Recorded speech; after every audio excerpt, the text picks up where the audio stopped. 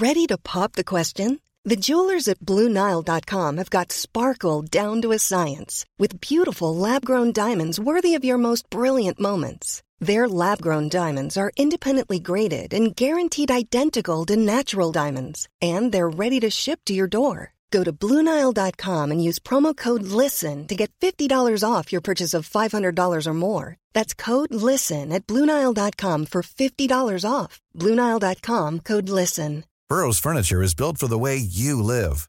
From ensuring easy assembly and disassembly to honoring highly requested new colors for their award-winning seating, they always have their customers in mind. Their modular seating is made out of durable materials to last and grow with you. And with Burrow, you always get fast, free shipping. Get up to 60% off during Burrow's Memorial Day sale at burrow.com/ACAST. That's burrow.com/ACAST. burrow.com/ACAST. This is the Ocean Protect podcast, talking about the issues that face our oceans and what we can do about it. Presented by Ocean Protect, committed to change. Michael Kenneth Wicks, welcome back to the Ocean Protect podcast. Oh, thank you, Brad. It's good to be here, mate. Very good to be here. Hey, Mikey, how you going, buddy? Yeah, good, JB. How are you, man?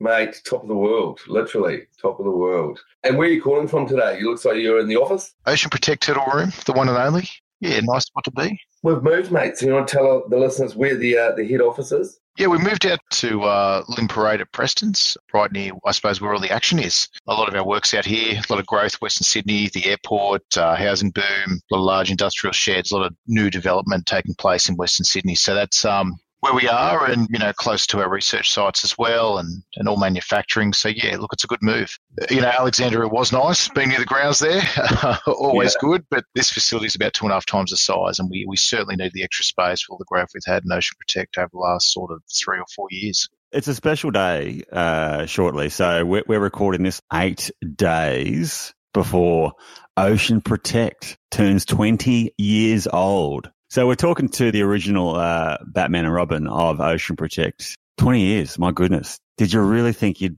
make 20? Look, I thought very early on, back in the dream time, we were thinking about, you know, and I was thinking a lot about, you know, where this could be, where it could go. But it made sense. It made so much sense to me at the time. Wow, I was a stupid young 20-year-old. But to think that we can actually pollute our waterways, and that's okay. Even back in 95, 96, I thought, no, this is not a scenario that we can live with. So I always thought that, you know, we were doing the right thing. We weren't talking about a science that was too hard to explain. You know, you could really see the devastating effects firsthand. And I was like, you know, this is just a no-brainer. You know, this will certainly have to go places, because how can anyone sit there and say, hey, I'm going to advocate for more pollution in the water? It just doesn't make any sense. Day one of Ocean Protect, what does that even look like? Well, I'll tell you what, it was about 20 less kilos, let me tell you that for sure. It's great. For me, it started with Ingill Environmental Services and working for Hayden Wallace back in January 2002. And I just come on board as a green engineer. I got dragged across, and I got the word from a former mentor, Damien Egan, to come across and work at this thing called Ingill Environmental Services. And it's really cool. And, you know, I knew I liked the environmental stuff. He goes, it'd be a good fit for you. So I started, and within the first 6 months, there was this almighty changes. We basically, on 5th of July, formed what was IES, which was the company, but I was there 6 months before that. And I've really had some questions about what I was going to do in my life, career, everything. It, you know, come around the 5th of July. It was, you know, do you want to stay in this whole stormwater thing and look after the environment, or do you want to come over here to this big corporate beast and basically stay there? So I had some real decisions to make, especially around that 5th of July, what I was going to do with my career, my life, and where I was going to go. And it wasn't probably until October, I suppose, in 2002 when I really made up my mind that I was, you know, certainly going to stay. I love the environmental side. I love that actually you get up each day, win, lose or draw, you're still protecting the environment. That was a big thing for me at the time. Went through a lot of personal struggles up until that couple of years before. So, yeah, it was a real defining moment for me, sort of 2002, and just working through, I suppose, looking at staying alive at Ocean Protect. It was quite bizarre, really, really strange. Joined the company, started doing more environmental stuff, got married. Within 6 months of working out that I'm work for this company. The company merges with another company, and it's sort of like my manager said at the time, he goes, you can either come back to us because we'd like to have you here, or you can go off and do that. And I had some good chats with Damien, another guy, Hayden Wallace, about what I should do, and chat to the wife. And yeah, this is the path I chose, and I'm so happy that I did now. It's been so rewarding. And the irony of this, guys, is I wasn't there at the start, but I do remember meeting Wixie, because I think at that time you guys then got an office in Manly for a couple of months, or 6 months, or 12 months. It was at the back of Warringah Mall somewhere. Even before that, I remember meeting Mr. Brendan Poole. I remember working out of Brendan's bedroom. That was sort of, mid-end of July. So hang on, backtrack. The start of this company was in your mate's bedroom. Yeah, guy that Ingill Environmental Services did a deal with. He was the director of the company, and he was sort of the chief there. And I was working out of his bedroom in, is it Freshwater? Is that the beach around? Oh, look, a lot of stories. I'm sure that if that thing could talk, that place would have a lot of stories. But that stayed in the sort of the family over in Sydney for a long time. So yeah. So basically, started out there just thinking, whoa, this is a bit different. And, I'm from corporate sort of environment, fairly regimented, Brad. Spent 4.5 years or whatever at Humes. I was 6 months into Ingal, big established companies, a lot of protocol procedure, and then I'm working at some guy's bedroom. Complete change and eye-opener to what I was used to. But I'm not foreign to that. Like my father had his own business, so I was sort of, I understood how that sort of worked, and I was just like, well, you just get on and do what you got to do, really. But it was that from June, July, August through to October when I got married on the 5th of October. Shout out to my lovely wife. Look, it was around that time I really had to make the call. I'm grateful for Brendan for the guidance he gave. And again, Damien and Hayden, just chatting with these guys openly, honestly, about, what we should do. And then it really just started to take off from there. We got an office in the back of Brookvale. We spent a few years there. And then the New Zealand side of the business started to take off because they got ARC approval over there. Had to do a few meetings and bits and pieces with some other guys. And that side of the business started to take off. So a lot of the New Zealand guys in 2005 left. That was probably the darkest time for me and the company, probably 2005 to 2009. It was, and look, for some of us that can remember, going back to the GFC in 2008, everyone just got absolutely smashed financially. And just having a very small team, there was only like 2 or 3 people at the time. It was nothing. So it was very isolating back then. And again, stormwater was relatively new back then. There was no regulation in Queensland. Blacktown Council wasn't the council it was that we see today, nor was Brisbane. It was a constant struggle and grind. And yeah, quite somewhat depressing, I suppose, on that sort of dark period. I mean, until Brendan left the business, which was unfortunate. So, he wanted to go to something else, which is fine. People move on, people come and go. But it was a really hard and then sort of, I suppose, the dark days of Ocean Protect. So that's a long time. You said 2005 to 2009. So you're saying 4 years, like you refer to it as the dream time, but that seems like a real dark period. Look, it was good and bad. I became a shareholder in 2007. That was great. And because I really believed in what we did and I saw the real future of the business, but it was in some aspects isolating.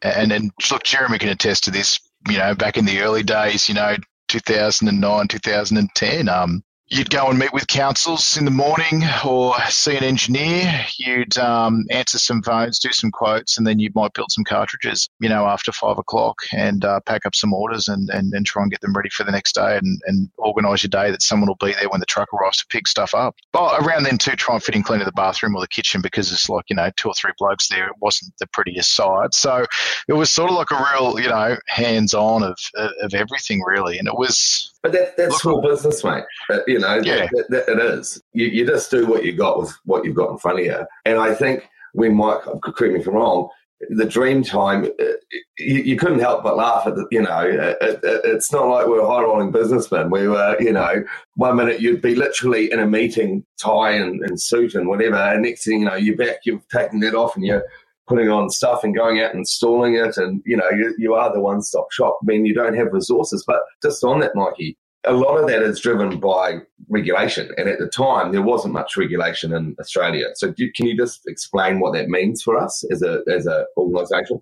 We think regulation is piecemeal now. It was look, there was that headline statement from the EPA, you can't pollute your waterways in bits and pieces and things like that, but there was no real rock solid water sensitive urban design documentation that you could really rely on. There was no state-based regulation in Queensland. There was nothing. There was minimal guidance material.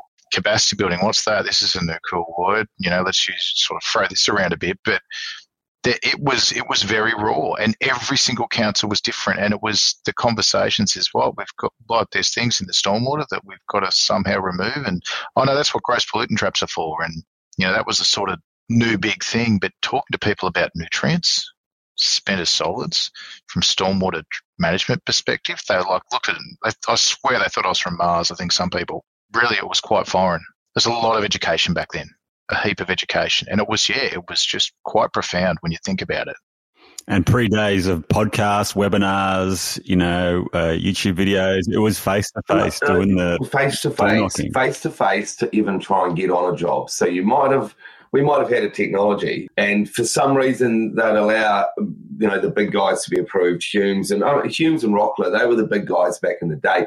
They had some level of testing. They were the number one guys, but we couldn't even go out and sell it because the contractor would be like, are you allowed to use this thing? No, we had to jump through hoops just to even try and get some sales to keep it going, because there was no regulation. There was no standards to allow ourselves a pathway forward. It was the early days of water-sensitive urban design in Australia, really, and going, well, how are we dealing with our stormwater, whether it's bioretention, whether it's wetlands, whether it's proprietary devices. It really goes back to that sort of early days of GPTs in Western Sydney with that grant money that really got it going.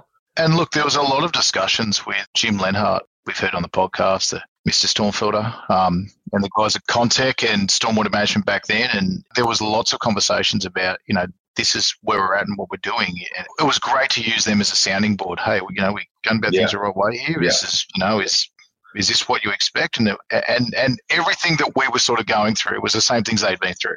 And they were like, don't worry, you'll come out the other side, this and that, you'll get all this to work. So we had a lot of discussions and a lot of mentoring from those guys as well, which was really invaluable to sort of get the thing going. But once we hit 2010, and I was saying this all the way along, once we hit 2010, the company really changed, and it really just grew. It just exploded out of the regulation in Queensland, really. Same time as the regulation was happening in Queensland, regulation was happening here in Sydney, and it was just that right time for everything to sort of come together. Yeah, so that, I think around 2010, correct me if I'm wrong, that was the time when Queensland introduced its state planning policy, which basically specified that new development above a certain size or threshold had to achieve certain targets in relation to solids and nutrient and gross pollutant removal rates. And all of a sudden it was a mandatory requirement in Queensland at least. And then subsequent, or about the same time, other local governments in Eastern Australia adopted fairly similar targets. So essentially you had to do something like what you guys were doing or alternative solutions. Is that a fair summary?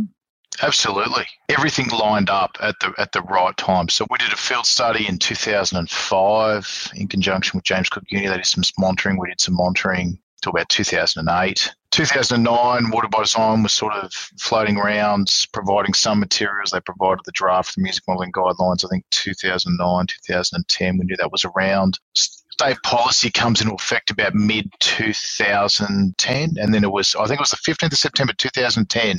We got a journal published, so we comply with the music modelling guidelines. State policy was in, and it literally the phone started ringing, and it hasn't stopped. And it just went from there. It went from, piecemeal work here and there. But we'd been doing work in Brisbane for a while before that, like 2002 with Suncorp Stadium, I think it was. We put those two systems in there. So we've been doing a little bit, but it really changed and turned at that point. And Mikey, I'm not sure if we've told this story before on the podcast, but Brad, it really did come down to, we had some big approvals. Well, we had an approval in Blacktown City Council. We were convincing not only the engineers to go with us, but the developers were they were relying on us getting an approval through Blacktown. And we not only needed it just so we could deliver what we said we were going to deliver to our clients, but we needed it to keep the doors going. We really needed this project to get some money in. We're talking about timing. I mean, without regulation,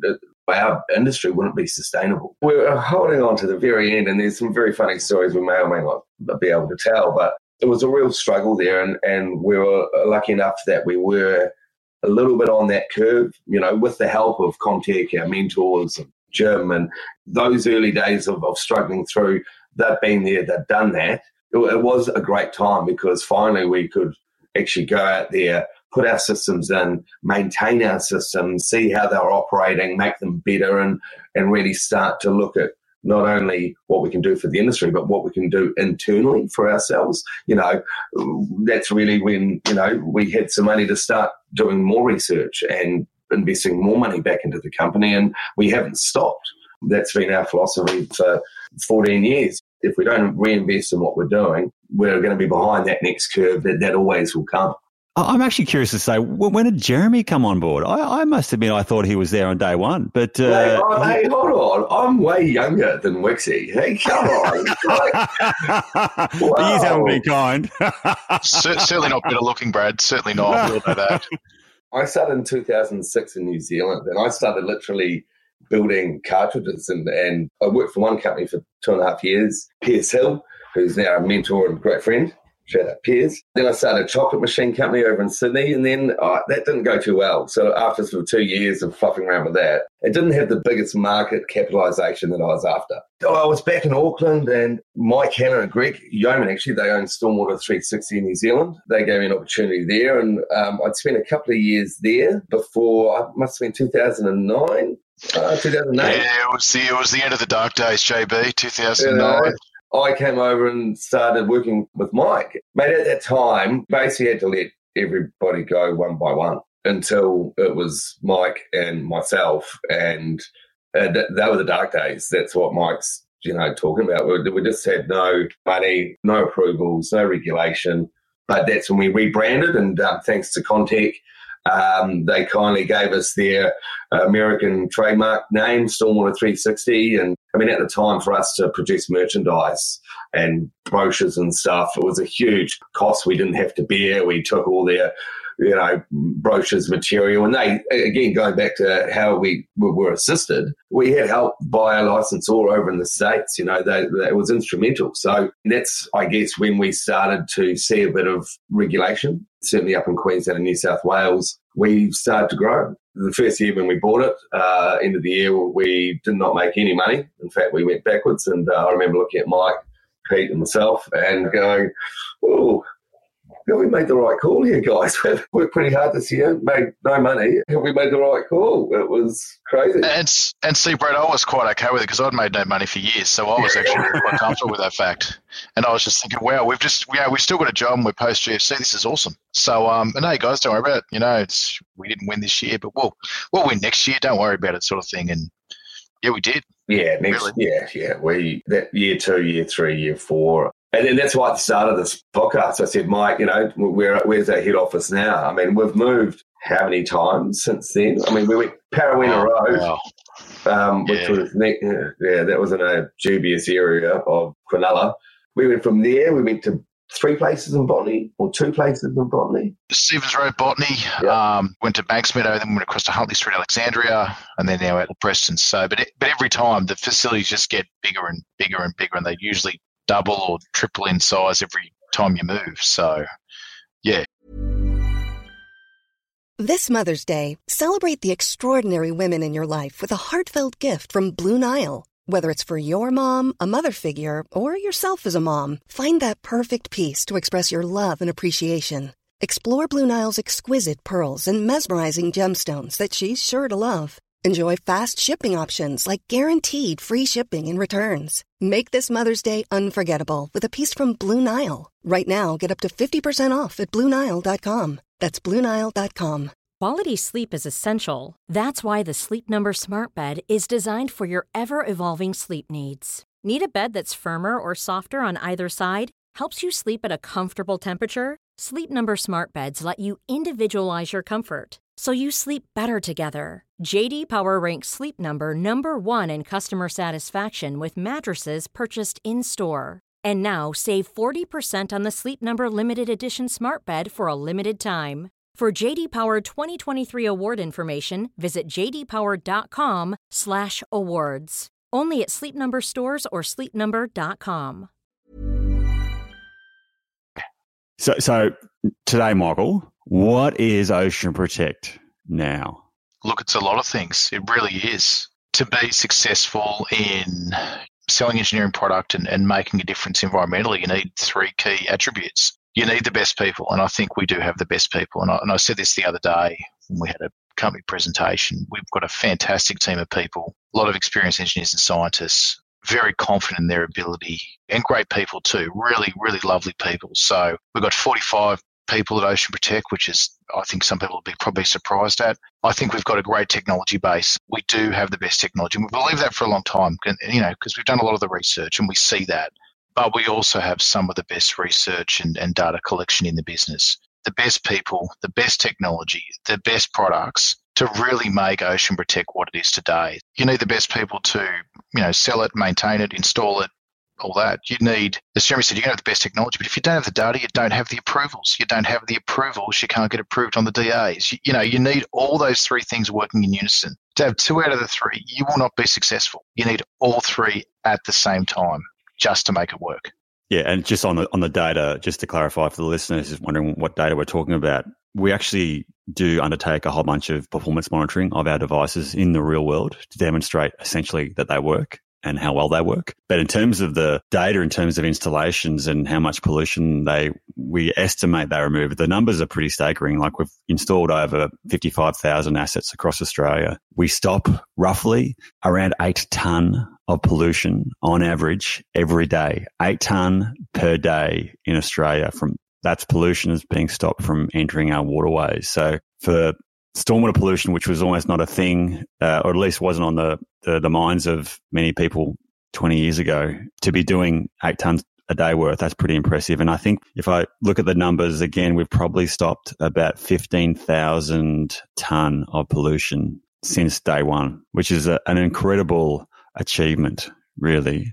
It's staggering, really. But I guess numbers aside, Michael and Jeremy, what are you guys sort of most proud of? You've been doing this thing for a while. I reckon to Wixie's point, we've built a business and we employ the best people. We're still going, as Mike said, it started 20 years ago and we've made a difference. We get up and go to work and have a company that achieves really good outcomes, hand on heart. To be also on the forefront of what we're doing as an industry, we need to grow as an industry as well. Mate, it's the best job in the world. People say, what do you do? Well, we stop pollution going into the waterways. It doesn't get any better than that.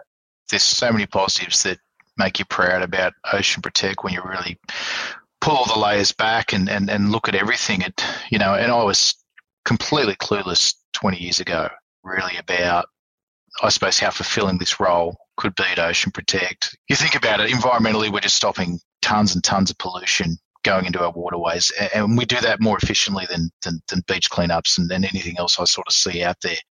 We have a real high ethical standard, which I think that people don't understand from the outside. They just think, they're just a manufacturer with a conflict trying to sell product. But ethically, we always take the high road.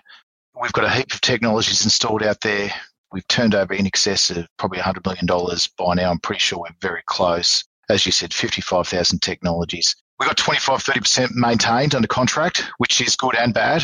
We'd always like to see more, but we know that's probably at the forefront of the industry, having that many units maintained. So we know we are actually making a real good, meaningful difference. And, the social benefit we get of a company that's an environmental company, that's making money, that's paying us taxes, that's providing schools, roads, hospitals, together with protecting the environment and providing all the people that work for us a better life. I think for me, it is, astoundingly fulfilling that we can be in such a position, such a privileged position to provide this for the guys that work for us. Also, the technical capabilities of the company. All the research is done in-house. Again, people wouldn't see this. And I remember talking to you the other day, Brad, and just saying we're just talking about some of the initiatives we were rolling off that we were doing with R&D at Ocean Protect. And you said, look, if any one of our competitors had just one of these, they'd be doing car wheels.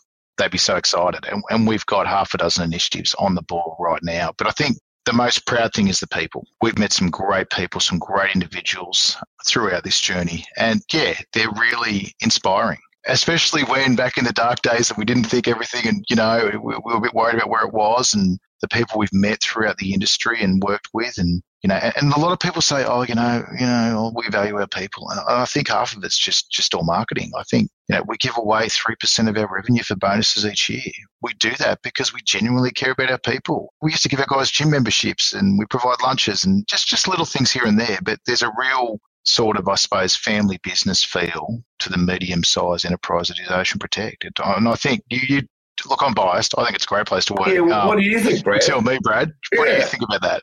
Oh, I think I agree. Look, I'm not telling you this to try and keep my job either. But it is a fantastic place to work. I think, Michael, I think I had my review last week, and I think I said the same thing. It is a great job. Whenever I get the opportunity to talk about my job, it's clear that how fulfilling it is, and how passionate we all are in relation to what we do. We literally, stop a stack of pollution going to our waterways, but we see it firsthand. It's just not a number on a page, but we see the gunk, the litter, the microplastics, the dirt, and all this attached to pollutants associated with that. And I think a lot of the time people don't even think what we do is even possible. I was talking to someone on the weekend, and I was talking about, okay, well, where do you think the number one source of microplastics is? And they were like, face masks. I'm like, no, it's vehicle tire wear and tear. And they're like, well, what can you do about that? What do we do? Put a filter on the road? I'm like, yeah, we can. And that's exactly what we do when given the opportunity, when Regulate dictates it, and we see what we pull out of those filters. So, and we do have a range of technologies, whether it's at source, roadside gully pit baskets, or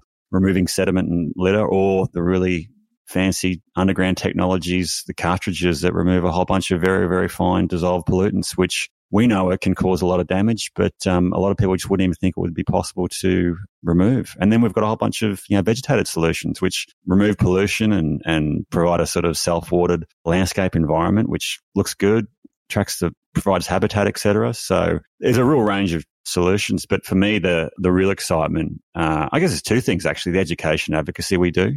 For a small company, 45 people, it's incredible what we do in terms of, not just, a lot of people obviously listen to this podcast, but we do a stack of webinars. I think we've had about 2,500 attendees, 1,500 listen on YouTube, very, very technical stuff, specifically targeted at our professionals. We're always providing submissions to the regulators and liaising with individuals about lifting the standards in our industry. But for me, the real exciting thing is what we're looking to do in the future. There is so much potential to do more within Ocean Protect. And, Mike's touched on the fact that we've got all these sort of research and development sort of things going on. That is super exciting from my perspective. So I think moving forward, Ocean Protect is significantly changing the game of protecting our oceans for the better. And for me, that's a real positive. You can get so down in the dumps talking about the environment and the state of affairs. It can be extremely depressing, but when you're actually providing a real positive benefit, that certainly puts wind in all our sails and helps us charge on and keep going, basically. So yeah, and to your point, Michael, like, it's not just sort of that work; it's the people as well. We were caught up in Sydney last week. It was just a fantastic atmosphere. Everyone's, like you said, really genuinely friendly. It's a real diversity of individuals. How many different countries work for Ocean Protect, within the office, old guys, young guys, men, women, different cultures, etc. It's fantastic. And everyone's really friendly and good fun. So then basically to anyone that's listening, if you're a passionate environmentalist, if you think you can make a contribution to Ocean Protect, Brad, it was pretty unbiased by you, mate, I have to admit, but it is a wonderful place to work at. And I suggest if anyone's keen, they should jump on the website and get in touch, because it is an exciting organisation and you can actually make a difference on a daily basis. So it's an amazing number of people that listen to this podcast, number one, but also number two, that people really want to get a job doing this sort of stuff, protecting the environment. And I think the best way to do it is just reach out to guys who are providing those opportunities, and we certainly are. I've been with the company 3.5 years, haven't looked back, and I would love to have more people come along and jump on and help us out, basically. So yeah, reach out. But look, it's not a recruitment podcast. Moving forward, actually, well, what is the future plans? What is the vision for Ocean Protect in the years to come? Look, I said this the other day. I'd be surprised if we don't double in the next 3 to 5 years. There is so much exciting growth, everyone will see it in the next 12 months. The amount of initiatives we've got rolling through the door right now from all the work we were doing over the last 5 years, the amount of technology that's sort of coming onto the market and the traction we're getting, especially in that high flow bioretention phase and space, which is typically where manufacturers don't play. We've had some fantastic results, and we're going to see the fruits of that success. We started that many, many years ago, 2017, I think it was, we started with that. So there's a real excitement and drive. And I saw this in the company the other day. I haven't seen a company so full of enthusiasm and passion, excitement. And as I said, I think we'll double in the next 3 to 5. I really do. There's so many initiatives coming online and people are so passionate. And people you wouldn't think, different walks of life and different cultures, but everyone's really, really excited about what the future holds. It's certainly different to a lot of companies that I've worked in. But for me, Ocean Protect will be much bigger than what it is today. The vision, the goal, I'd love to see walk in the office one day, whether it be in Sydney or Melbourne, and people don't know who I am. That'd be pretty cool. That means we've probably grown, to a really nice scale. So, yeah, there's just everything we look at, and then what we've been doing over the last few years is just all positive. So I'm just super excited about what this is going to turn into. Jeremy, any grandiose vision that you'd like to share? I think you said it before, but from a regulation, from an advocacy point of view, I'm really proud of what Ocean Protect have done and continue to do. I think about what we've done to educate councils around, maintenance, for instance. You've got organisations like Blacktown, for instance, that are leading the way, but we're out there communicating what can be done, not only the work we do with an Ocean Protect, but, industry associations. But to go out and see us grow as an industry, and let's face it, we had to grow. This issue was just smacking us in the face harder and harder, and it was getting a lot of world attention, ocean pollution, and how is it all getting there? So that public pressure's come on, that we have to be doing better, guys. We know where this pollution's coming from, right? We know that the biggest contributor of microplastics is coming from roadways. We know that if you regulate roadways, you'll stop that. Now we're not there yet in Australia. We're not there yet in maintaining all the assets that are out in the ground. And I think together with our industry, the next 2 to 5 years looks very, very exciting, because along with what Ocean Protect are doing as an industry, we're also growing, and we're really starting to ask each other the hard questions like, well, why aren't we doing this? Because it's clearly polluting our waterways. And more people are getting their head around it, and it's a complicated industry. Stormwater is complex. It goes over physical boundaries, political boundaries, and certainly when it comes to local government, state government, federal government in Australia, that can be somewhat hard to get everyone together. So I think as an industry, and it's not just been Ocean Protect, but I certainly think that we are a key driver and moving our industry forward, and that's something we look forward to continuing to do. And it would be great if we could say, hey, all the devices that everyone owns, whether they're proprietary or not proprietary, are all getting maintained in the next 2 to 5 years, because that would make a really massive, tangible outcome to the amount of pollution that we're stopping entering our creeks, rivers and oceans. So we're not there yet, but we're close.